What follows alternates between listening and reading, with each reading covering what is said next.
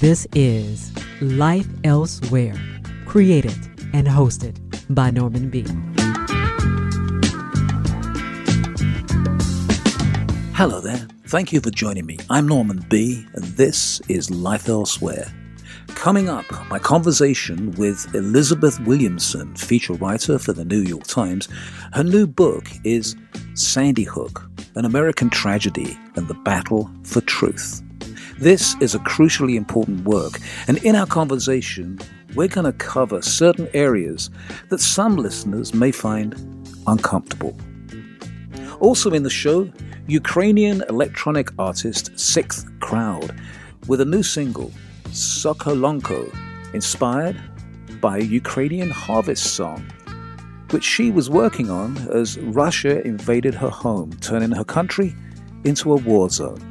Proceeds will go to aiding people evacuate and providing humanitarian aid.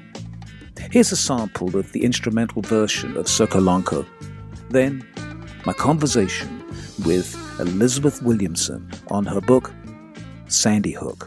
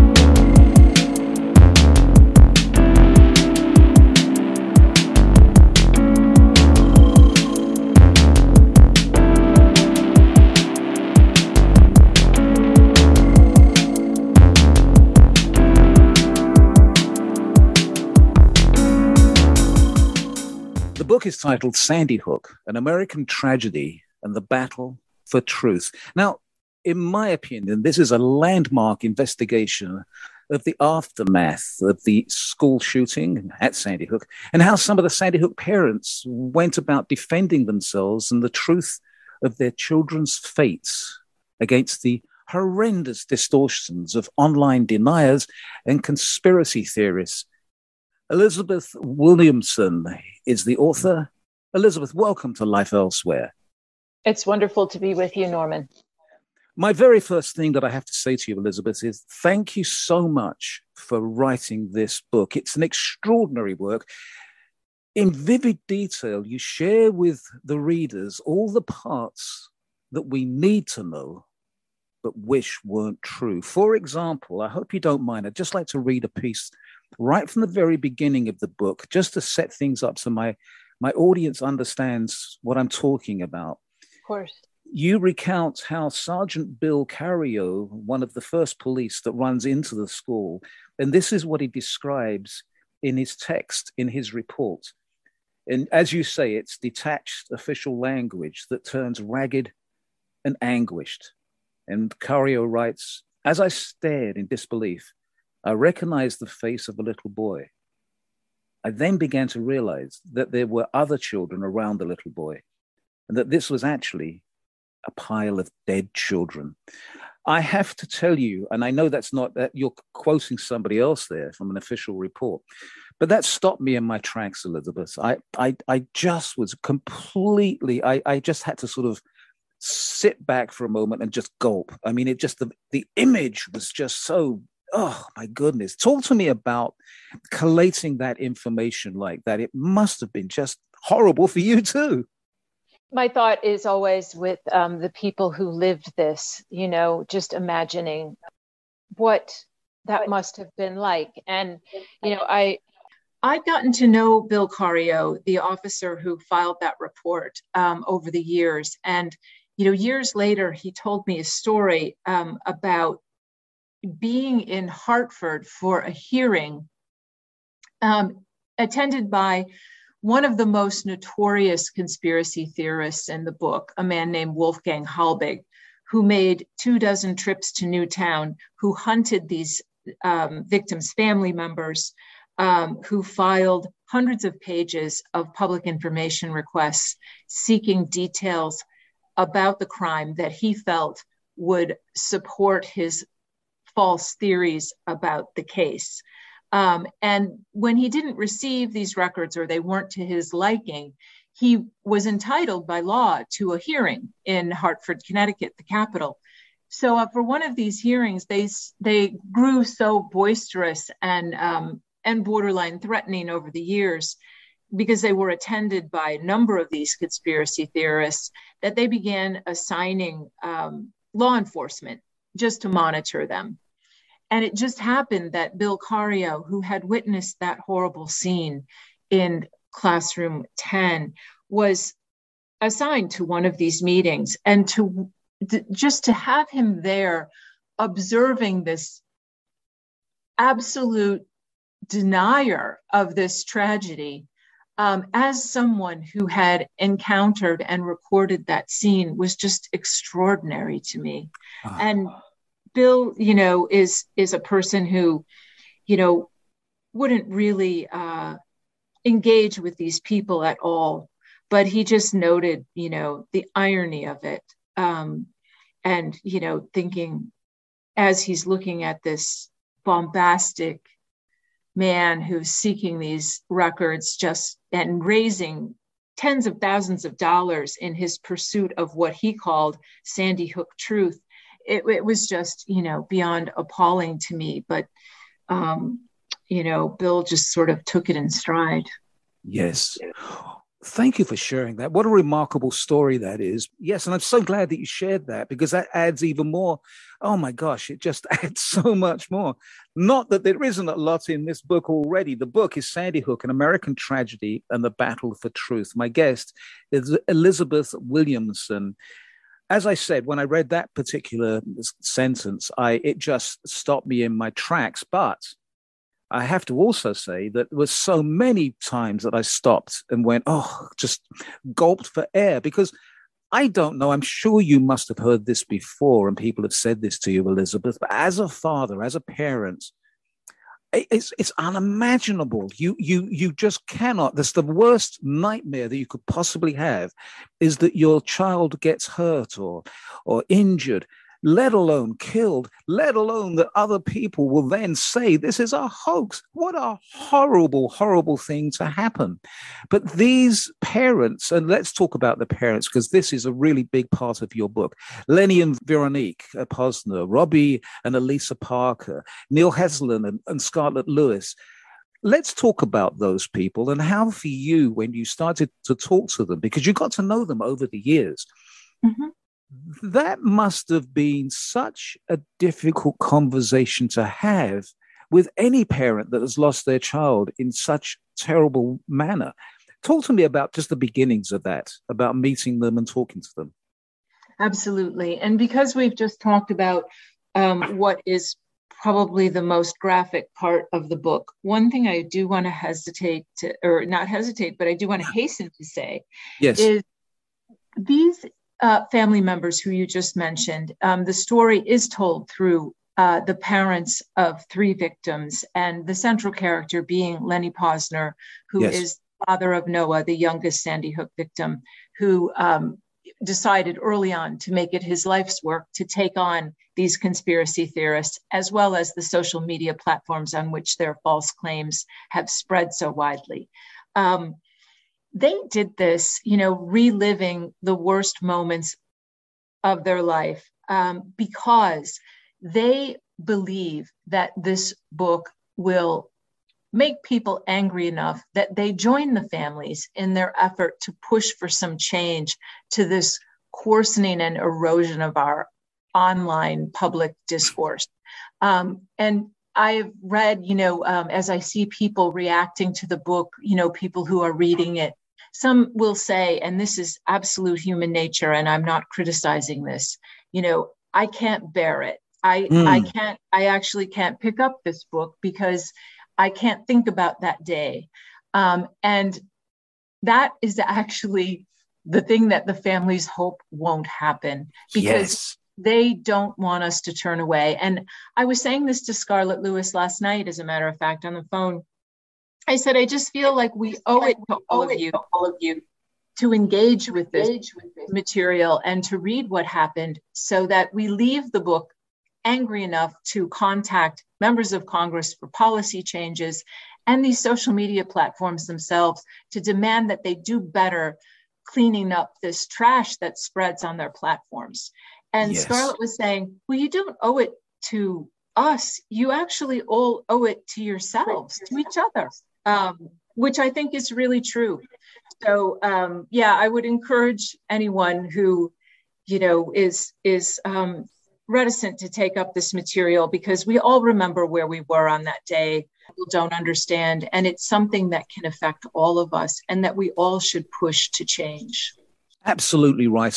And so well said, Elizabeth, because there's a lot of other things that are tied into this. Not only the peculiar thing that happened with social media and how that distorted everything, but also the whole issue of guns, the whole issue of, there's so many different things that come into this, which is why I said to you at the beginning, you give us all the parts we need to know, but wish weren't true. So I totally agree with you. And I thank you so much for saying that.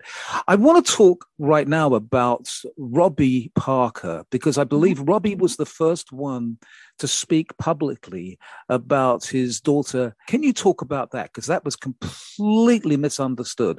So as Robbie stepped to the lectern that night, he was unnerved by all of the reporters that were there. And he gave a little half gasp, half laugh as he began his presentation. And what happened was that Alex Jones seized on that split second in what was an otherwise heartbreaking and wrenching reminiscence of Emily and her life that Robbie delivered. And he used that split second to cast him as an actor who was getting into character as he stepped to the lectern, and someone who had faked his daughter's death and was potentially profiting from that ruse. So this was repeated on Alex Jones's show, InfoWars, many times over years, and his audience seized upon that, and they began to hunt the Parker family online. They defaced a fundraising site that was set up on Facebook in order to raise money to fly Emily's body to Utah for burial. They put the most horrific claims on the Parkers' personal social media pages, a Facebook friend request from Adam Lanza, the gunman, things like that. This happened through years. And Robbie was one of the families in my book after Sandy Hook who decided that they would try to ignore these conspiracy theorists, that if you don't feed the trolls and they'll go away. Yeah. So for years he tried to do this. And in 2016, he was in Seattle. Yes. He and his family were invited to a kind of fundraising gala, and a portion of the program would be a tribute to Emily, their daughter. So they were invited to come and stay in a hotel, and their little girls, Emily's little sisters, were excited about this. They would come and swim in the pool, and they would all get to dress up and attend this gala event. And Robbie dropped them at the hotel, went to park the car. And as he was walking back on the street in Seattle, a man approached him, completely normally dressed, looked like, any businessman you'd see on the street in Seattle. He stopped and said, "Don't I know you?" And Robbie, being sort of accustomed to this, stopped and thought he was offering condolences. So he extended his hand to the man, who ignored it and proceeded to just spit the most vile, profane accusations at him, accusing him of faking his daughter's death and saying, "How do you live with yourself?" and calling him names. Robbie tried to keep walking, and the man followed him and just continued to do this. And then he said Emily's name. Robbie spun around and said, "How do you live with yourself?" And they had a confrontation, shouting in the street, which, if you ever meet Robbie, was completely out of character for him, but he had just had it. And this was 2016, which was really a landmark year for this, because in January of that year, a woman was arrested and jailed for making death threats against the family of Lenny Posner, father of Noah, the youngest Sandy Hook victim. Then later in the fall was this confrontation that Robbie had on the street in Seattle. And by the way, this is 3,000 miles and 4 years distant from the Sandy Hook shooting. So yes. This just gives you an idea of the power of these lies to spread and to endure. And then later that same year, in December, was when a gunman who believed in the Pizzagate theory that Democratic elites were trafficking children from the basement of a pizzeria called Comet here in Washington, really a very short walk from where I'm sitting speaking with you today, Norman. Yes. A man came into a pizzeria filled with children and fired a weapon 3 times because he thought he was liberating these trafficked children from a restaurant, which, by the way, does not have a basement. So right. This was a pivotal year, 2016. This was a campaign year. It was a year in which misinformation and disinformation flowed freely, politically motivated, ideologically motivated lies were in the news every day. And people began to show that they were willing to take action, that they were willing to travel from the virtual to the real world and confront the so-called villains in these bogus plots and to act on their false convictions with violence. Right. That story that you tell about the perpetrator there, Mr. Perfield, I believe ended up in jail. He had mental problems. Am I right about that? That was a separate time, yes. Yes. The Parkers began getting letters when they were in Newtown still at their home, which really unnerved them because it meant that whoever was writing to them knew where they lived. There were several different authors of these threatening letters, but one of them was a man named Kevin Perfield, who had been in trouble with law enforcement for going after the families of the Aurora shooting victims in the theater earlier that same year, 2012. He tormented 11 of the 12 victims' families, and he was incarcerated briefly for that. He has a history of mental health problems, and at the time that he was arrested for what he was doing to the Aurora families, law enforcement didn't know that he had also been writing to the Parkers because they hadn't said anything. They really firmly believed that if they didn't say anything, that this would stop, that these people would forget about them and move on. But that confrontation in 2016 convinced Robbie that, 2 things. One, this is not going to end. These people won't go away. They won't forget. And 2, I'm now 4 years distant from that extreme grief in which he couldn't do anything but try to care for his family.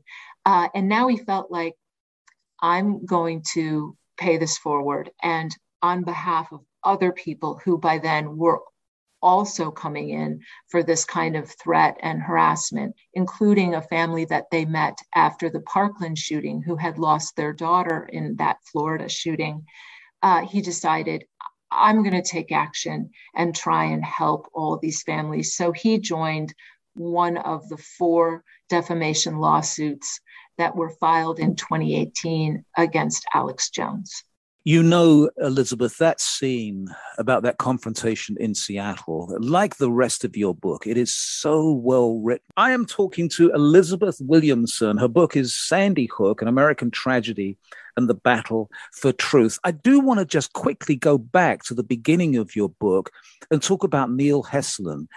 His son Jesse died at Sandy Hook, but he was the man that gives you a tour. You meet him, and he gives you a tour around Newtown. That's fascinating because we get to visit Newtown with you. Let's hear from you, from Elizabeth, about that tour with Neil. Sure. So Neil is a specific kind of person, and I consider him, like all the Sandy Hook families that I worked with for this book, to be a friend. He talked best in the car because he didn't have to look at me, and nor I at him. And so it was just one of those conversations that you can have about difficult things because you don't have to really look at each other. You can just focus on what you want to say.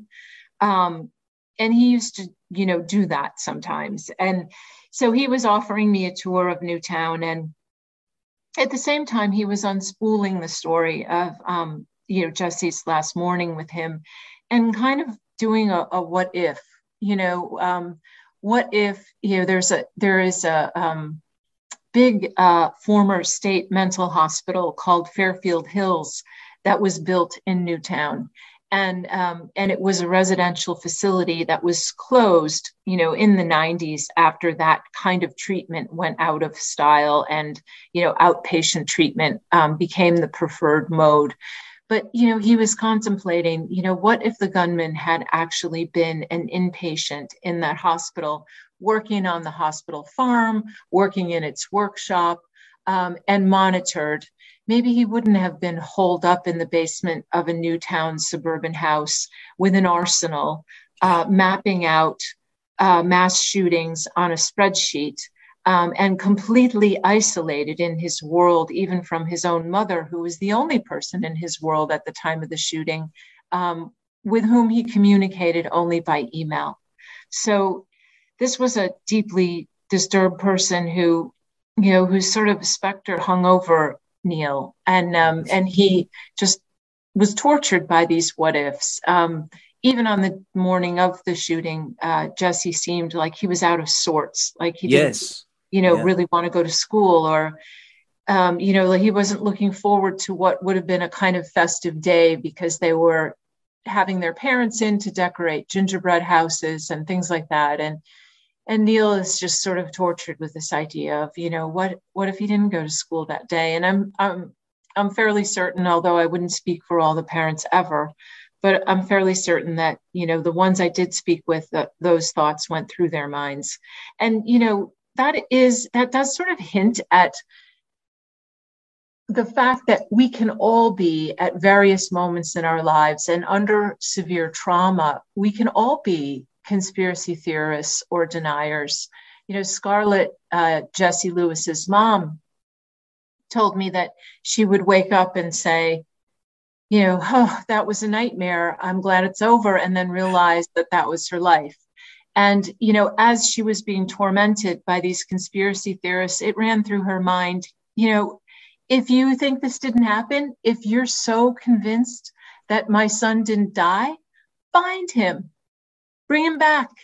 Yes. And, it just gives you a sense of the torment that these family members live through every day and the secondary trauma inflicted by people who denied that they had lost their loved ones in this way.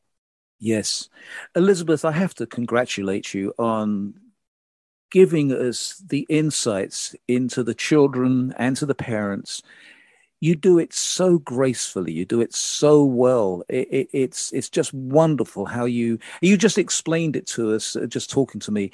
It's just wonderful the way you've done that. It's honoring the children and the families at the same time, and I really appreciate that. Norman, thank you very much, but I really have to say that I just wrote down that all credit goes to the families. Yes, their grace and their hopefulness. It comes through in their words in the book. They really, for everything they've been through, they still have hope that the system will work for them, and that by raising their voices in talking with me, that they can force some change and maybe persuade readers to join in the battle that they've waged over these years against misinformation online. Yes, yes. I think I maybe slightly correct myself there and say you haven't altered anything. You've gave it to us exactly as you saw it and as you heard it. And I really appreciate that. I'm kind of reluctant to the next part that I want to talk about, Elizabeth. I'm kind of reluctant because I part of me feels I don't want to give any more attention to people like Alex Jones. I kind of feel like he's done enough work for himself, but I think it really is essential that we do talk about Mr. Jones and some of the other deniers and conspiracy theorists. There's one that does stand out as well for me, and that's Doug McGuire, who made the movie or the video, We Need to Talk About Sandy Hook. It's an amateur conspiracy video. Let's talk about Alex Jones just for a moment. Before we do, let's and I don't think we really need for my listeners to explain who Alex Jones is, other than this is somebody that I truly do not understand the wheres and wherefores, and I have a feeling, nor do you, Elizabeth, about Mr. Jones. He's an entertainer, and that's what it's about. It's about, like so many pundits we see on TV and on radio, etc. But what's really weird about this is that people take it seriously. They take it not even just the conspiracies, but they believe the words of somebody like Alex Jones. I'd just like to hear Elizabeth Williamson's take on Jones, just your overview. Sure. You're right. Characterizing Alex Jones and why he does what he does, and even whether he believes what he says or not, is an undertaking. It's hard to comprehend, where he is at any given time, because he is all over the map on it. So, for example, what he would say is, at one point when he started coming under pressure for what he was repeating about the Sandy Hook families and the lies he was spreading, he would say, okay, I believe that children died. But then at the same time, he's got a video still posted to the InfoWars website at the time that said, I've seen soap operas and I know actors when I see them, and referring to the family members by name and putting recordings of their words up on his website and accusing them of being actors. So he tries to play both sides of the fence. What is undeniable is that the Sandy Hook theory that he concocted and the lies that he spread, both coming from other conspiracy theorists and those that he came up with himself within hours of the shooting, contributed enormously to his traffic to his website. So between 2013 and 2016, the traffic to InfoWars website doubled to 50 million monthly average users. So he made a lot of money from propagating and talking about these false theories around Sandy Hook. And his business model, by the way, is genius, because he sells products which are geared toward the paranoias and the fears of his audience. So yes. Diet supplements for people who distrust traditional medicine. It's body armor for people preparing for the coming apocalypse or civil war. It's dried food and supplies for your doomsday prepper shelter. And he sells these things interspersed. Air and water filters, because of course the government poisons the air and water on purpose to control your brain. And he hawks all of these, interspersed with making these terrible claims about Sandy Hook and other major events. So this would all be pretty awful, but pretty isolated if he didn't find, in Donald Trump, a link to the mainstream, what became a portion of the mainstream Republican Party, because Donald Trump was an outlier candidate in 2016 in a crowded field.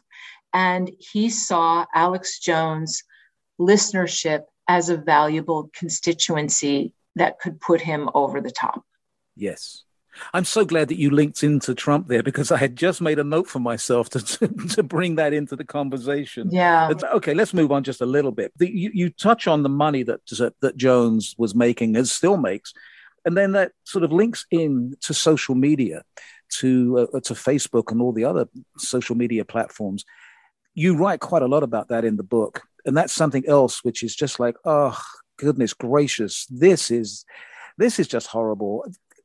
I'd just like to get your take on the whole social media using this horrible, horrible tragedy to make money, yet again, to make money and not being judicial about it. But my question, of course, is not to you, Elizabeth, but how far do we go with the First Amendment, with free speech? And that's where it all gets very convoluted, isn't it?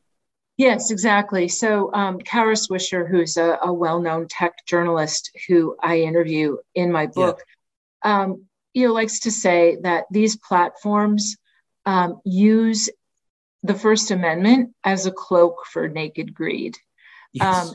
Their interest is in keeping you on the platform as long as possible so that they can scoop up your personal information and use it to target you with advertising. That's their business model. It's not creating a world community. That's a sort of side effect.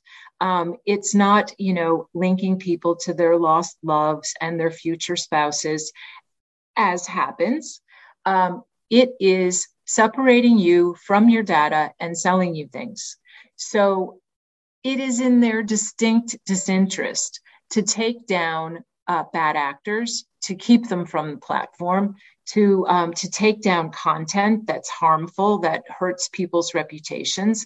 And they are protected in that by something in the Telecommunications Act of 1996 called Section 230, which is a legal shield for the big social media platforms. It treats them not as actors in this repugnant material, but as simply the pipeline over which it travels. So It means that when someone is harmed by this material, they have no recourse with the social media companies themselves. So it costs them absolutely nothing to refuse to take down this material. And not only do they not take it down, their algorithms speed it to people who are like-minded, who like this kind of content. So if you click on one conspiracy theory, you will suddenly find many more in your news feed or, on your YouTube channel or what have you, because enragement is engagement. So the more toxic, incendiary, inflammatory the content, the more people engage, the more they fight with each other, and the more profitable that is because they will stay there for hours engaging with that material. So It really is a vicious model for those who are targeted for online abuse. Before we leave Alex Jones, you did talk to him, didn't you? Yes. Yes. And what about his wife, Kelly Jones? Mm-hmm. I did. You spoke to her, yes. Her as well. Yeah. Just share with my listeners just a little bit of the conversation you had with Kelly Jones. Sure. So I met her first in person in 2018 when I first began working on this book. And she was living, so the couple had split up. They had, after a lengthy court battle, they had joint custody of their 3 children. She had the house, so I went to meet her at, what had been their family home when she was still married to Alex. It had this, it was a kind of Texas Xanadu. It had this fantastic pool complex with, European statuary and waterfalls and, a barbecue pit like you'd see in a restaurant and, all kinds of furnishings, and it was just really something. And we sat in the cabana of the pool and chatted. So she was not in favor of what became Alex's most successful business model, to sell supplements, which was the first thing they went into. And so when they divorced, she was not part of her settlement did not include much of the proceeds of that particular business. And so there has been an ongoing battle. She would like to limit Alex Jones's exposure to their children. So that's part of the battle. There's also a battle over money, because when they split up, it made for sort of lopsided situation in which, he continues to make tens of millions of dollars a year. So that, that was kind of the situation when I met her. But, they began InfoWars together in the late 90s. It was not the same place, and the theories were not nearly as dark and as xenophobic and as threatening as they were after their split. And she described herself as a kind of governor on Alex Jones when they were married, saying, no, you don't want to go there. No, that's not the kind of thing you want to say. They both are sort of conspiratorially minded. They started the business together. They were pretty convinced that the government, certainly was a bad actor, at least in some events. But it was not nearly as dark as it was after Sandy Hook. Yeah, thank you for that. One of the reasons that I asked you to talk about Kelly Jones is that I just loved reading about that ostentatious house and swimming pool and pools and all the rest of it. But it sort of, that equals the horrible situation of the families from Sandy Hook. And it also gives us a glimpse into the fact that Alex Jones and Kelly Jones had a family. There's a yet another family. And it's just the sort of the juxtaposition of the Jones family and the Jones lifestyle and the tragedy of the families. And Kelly will tell you, Norman, that she wasn't in favor of all that ostentation, that she didn't find that to be something that she aspired to, and that it was hard to manage and maintain and all of that. And, I would just let readers judge for themselves on that. Yes. That it, but I should include that is her stance, that it became sort of unwieldy and difficult. And she wanted to have a quieter family life and not be traveling all over the country like a traveling road show, which is what they did occasionally when the kids were small. But yes, you're absolutely right. They have 3 children, and those children were very close to the ages of the Sandy Hook children. So it makes it all the more mystifying that he could spread these false theories. In your book, in Sandy Hook, you document many of the deniers and conspiracy theorists. All of them are just, I guess, tragic people, sad people. I mean, we could go on. But there's one in particular that I found very interesting. Doug McGuire, the man that made the amateur conspiracy video, We Need to Talk About Sandy Hook. Yes. Can you just give us a little insight? Insight maybe is the wrong word, but a little overview of Mr. McGuire? Yeah, he is really one of the more intriguing characters to me on the conspiracist side, because he was one of the people who did cross over. As the psychologists I interview in the book toward the end will tell you, once people believe in these conspiracy theories, it's really difficult to talk them out of it, because it's not only about the theory itself, and it's really not about politics as much as it is about psychology. So connecting with other conspiracy theorists provides many of these people who had been isolated, that is a trait that they share. It provides them with a community and a social bond. So they would gather online, embroider these elaborate plots, praise each other for adding to, this growing, what Lenny Posner, the Sandy Hook dad, father of Noah, would say, a conspiracy blob. So any bit of, factual information gets embroidered into the plot. Any new ripple, they praise each other for coming up with it. So Doug was part of that community. He was raising his little boy, who was an infant, while his wife was working. This was out in California. Yeah. And he first went online his son would be napping and he was kind of alone by himself and a little bored. He'd go online and saw, Bigfoot conspiracy theories. But it wasn't long until an Aurora shooting conspiracy theory popped up on YouTube, and he looked at that and he kept going. And so once you click on that, of course, the algorithms, like we discussed, start to deliver more and more of that same type of content to you. So he went down the rabbit hole and he found that video that you mentioned, We Need to Talk About Sandy Hook, which was created by a group of particularly toxic conspiracy theorists. And because Doug had gone out to California, actually from Massachusetts, in order to be an actor, and he had a background before his son was born of working as an extra and making a couple of indie films. So he knew the industry, at least from, its fringes. And he knew how to get a little bit more attention for what he thought was a pretty solid effort at creating a conspiracy video. And so he got in touch with that group of people. They became his friend group, as you will. And he helped them to promote that on IMDb, which is a website for the film industry. So he began to, circulate with these people, and he had a falling out with them because he wanted to do a video that was actually exposing another conspiracy theorist as a fraud.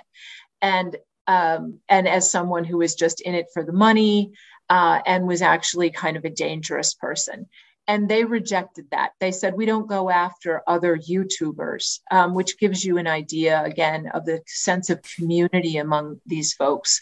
And so he said, he made a lot of accusations. He said, all you want to do is talk about Sandy Hook. Can't we leave that alone? I'm sick of you people. He kind of flew off the handle. And then they sort of went out of touch for a while. Then a woman approached him who had been part of that group.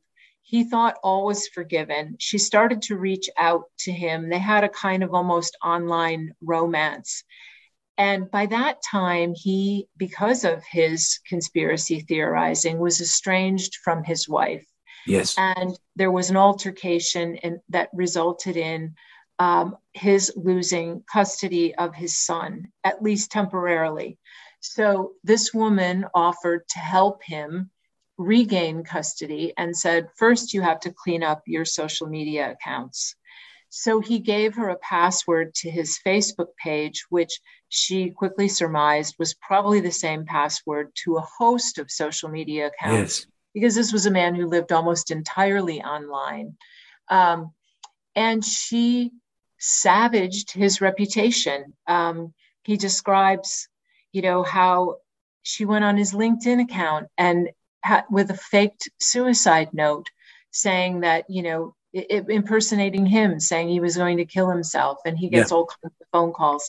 She got, his personal information. She gained control of all of his social media accounts. She put porn on them that was photoshopped to make it look like it was him. One night he watched her as she played striptease music and had recorded a video of herself erasing every photograph of his son from his Facebook account and every video. So for a man who was already isolated, by that time, he had no source of income. He was living in his car. He had hit rock bottom, and he reached out to Lenny Posner, the Sandy Hook dad who had taken on these hoaxers for years and was making, by that point, which was in the late 20 teens, he was making tremendous progress by getting material and content taken down. And he approached him in what was a remarkable conversation, asked Lenny's forgiveness because he had participated in this Sandy Hook hoax group and had savaged Lenny personally as part of that, and said, "Can you help me?" And just explained his situation. And Lenny did. They gradually got control of his social media accounts back from this woman and got her locked out, but it took 4 years. It's a horrible story within a story. I'm so glad you explained that one to us. The Doug McGuire stories. There's so much more. incredible amount to discuss in this book. And once again, I want to let my listeners know I'm talking to Elizabeth Williamson. Sandy Hook is the title, An American Tragedy and the Battle for Truth. I would like to keep you for as long as I possibly can to go into so many details in this book. I do want to ask you a question. You got to know the families well and document their lives before and after Sandy Hook. So when you finally sent off your manuscript to your editor or to the publisher, had writing Sandy Hook affected you, Elizabeth? So I think that what really affected me the most was in the final stages of preparing the book, the last few chapters. I did this while I was working at the New York Times. And so I was writing a lot at night and on the weekends. And I took a couple of vacation weeks to try and just finish this. And this was at the end of 2020, right around the time of the election, in which President Trump was every day insisting that first the election would be rigged, and then after he lost, that it was rigged, and all of the mayhem that went on around that.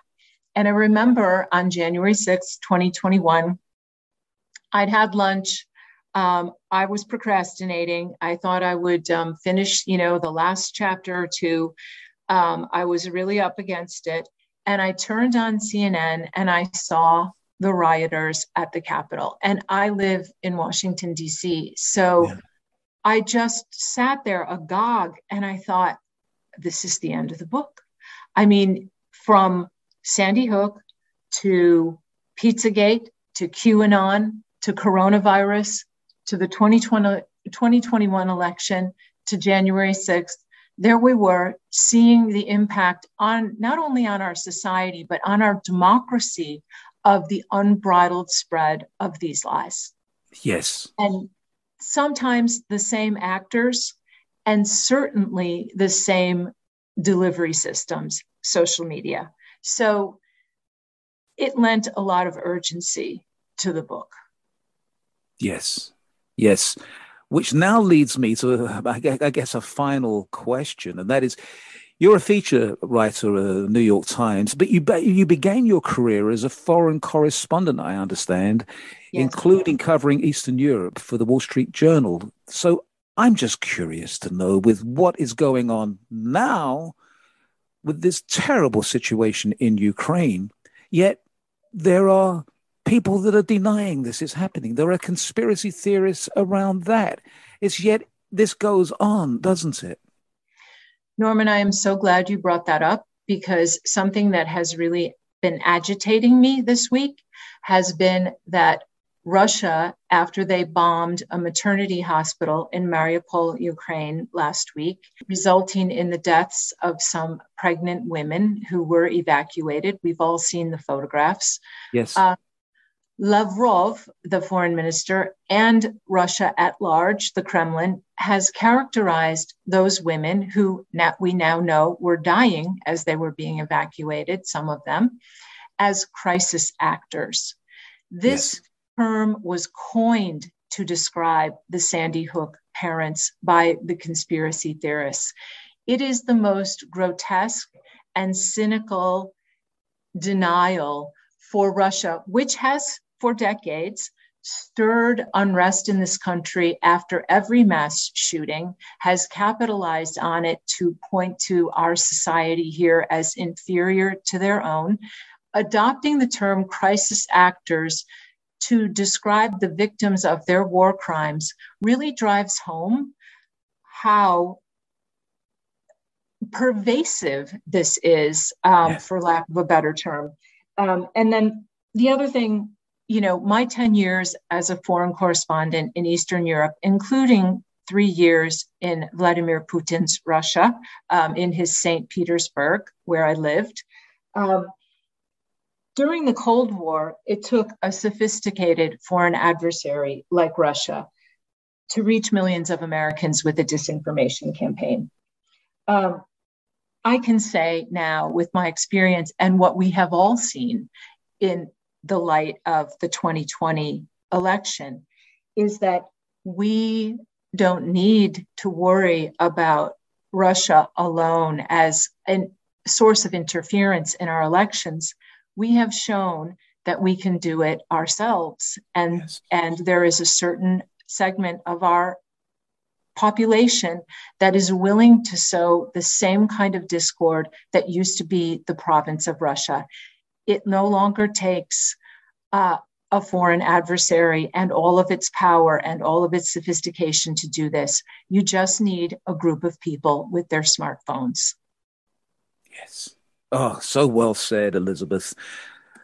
Oh, my goodness. This is such an essential read. I highly, highly recommend it. It's so incredibly well written.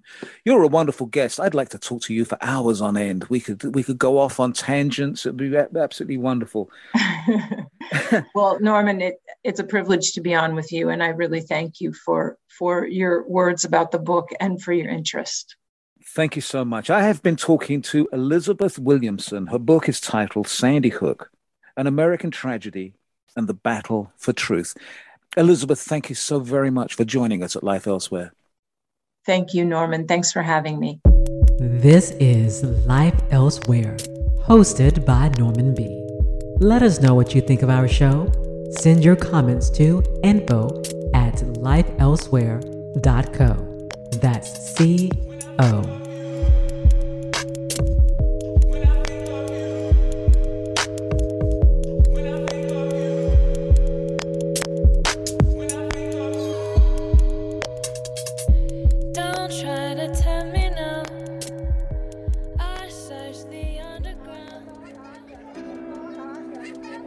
Ukraine-based electronic producer Sixth Crowd, aka Dari Maskamova, has a new single, Sokolonko, inspired by an old Harvest song.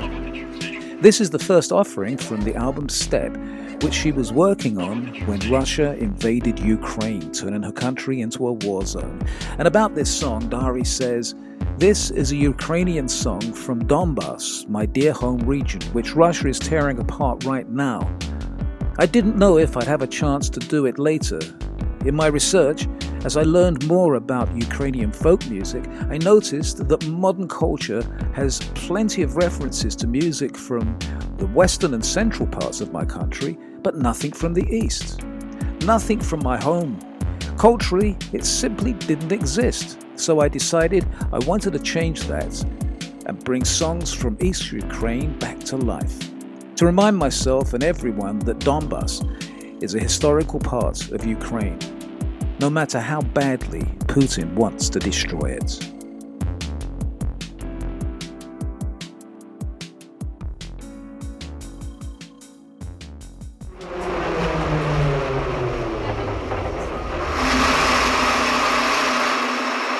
Станция Славутич. Steady.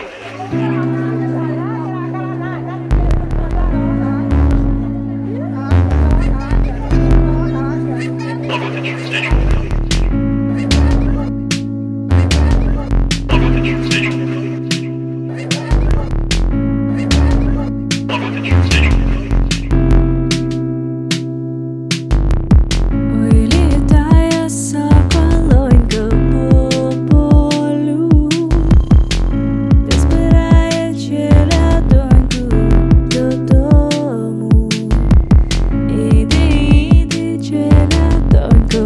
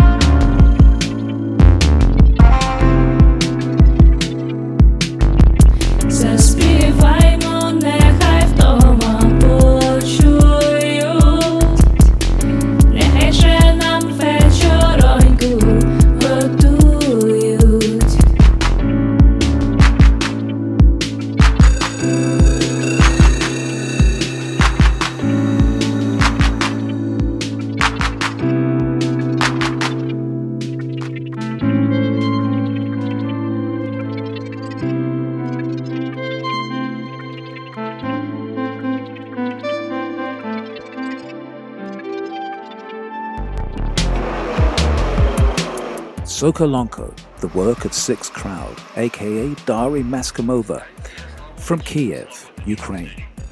A very large thank you to my guest, Elizabeth Williamson, and a big thank you to you for listening. You can hear this edition of Life Elsewhere again at our affiliate outlets and as a podcast. All the details are up at lifeelsewhere.co. Now don't forget, I urge you to let me know what you think of Life Elsewhere. Send me a few words via email. My address comes up in the closing credits. Till next time, be well, be safe, and remember, it costs nothing. Be nice. Bye-bye.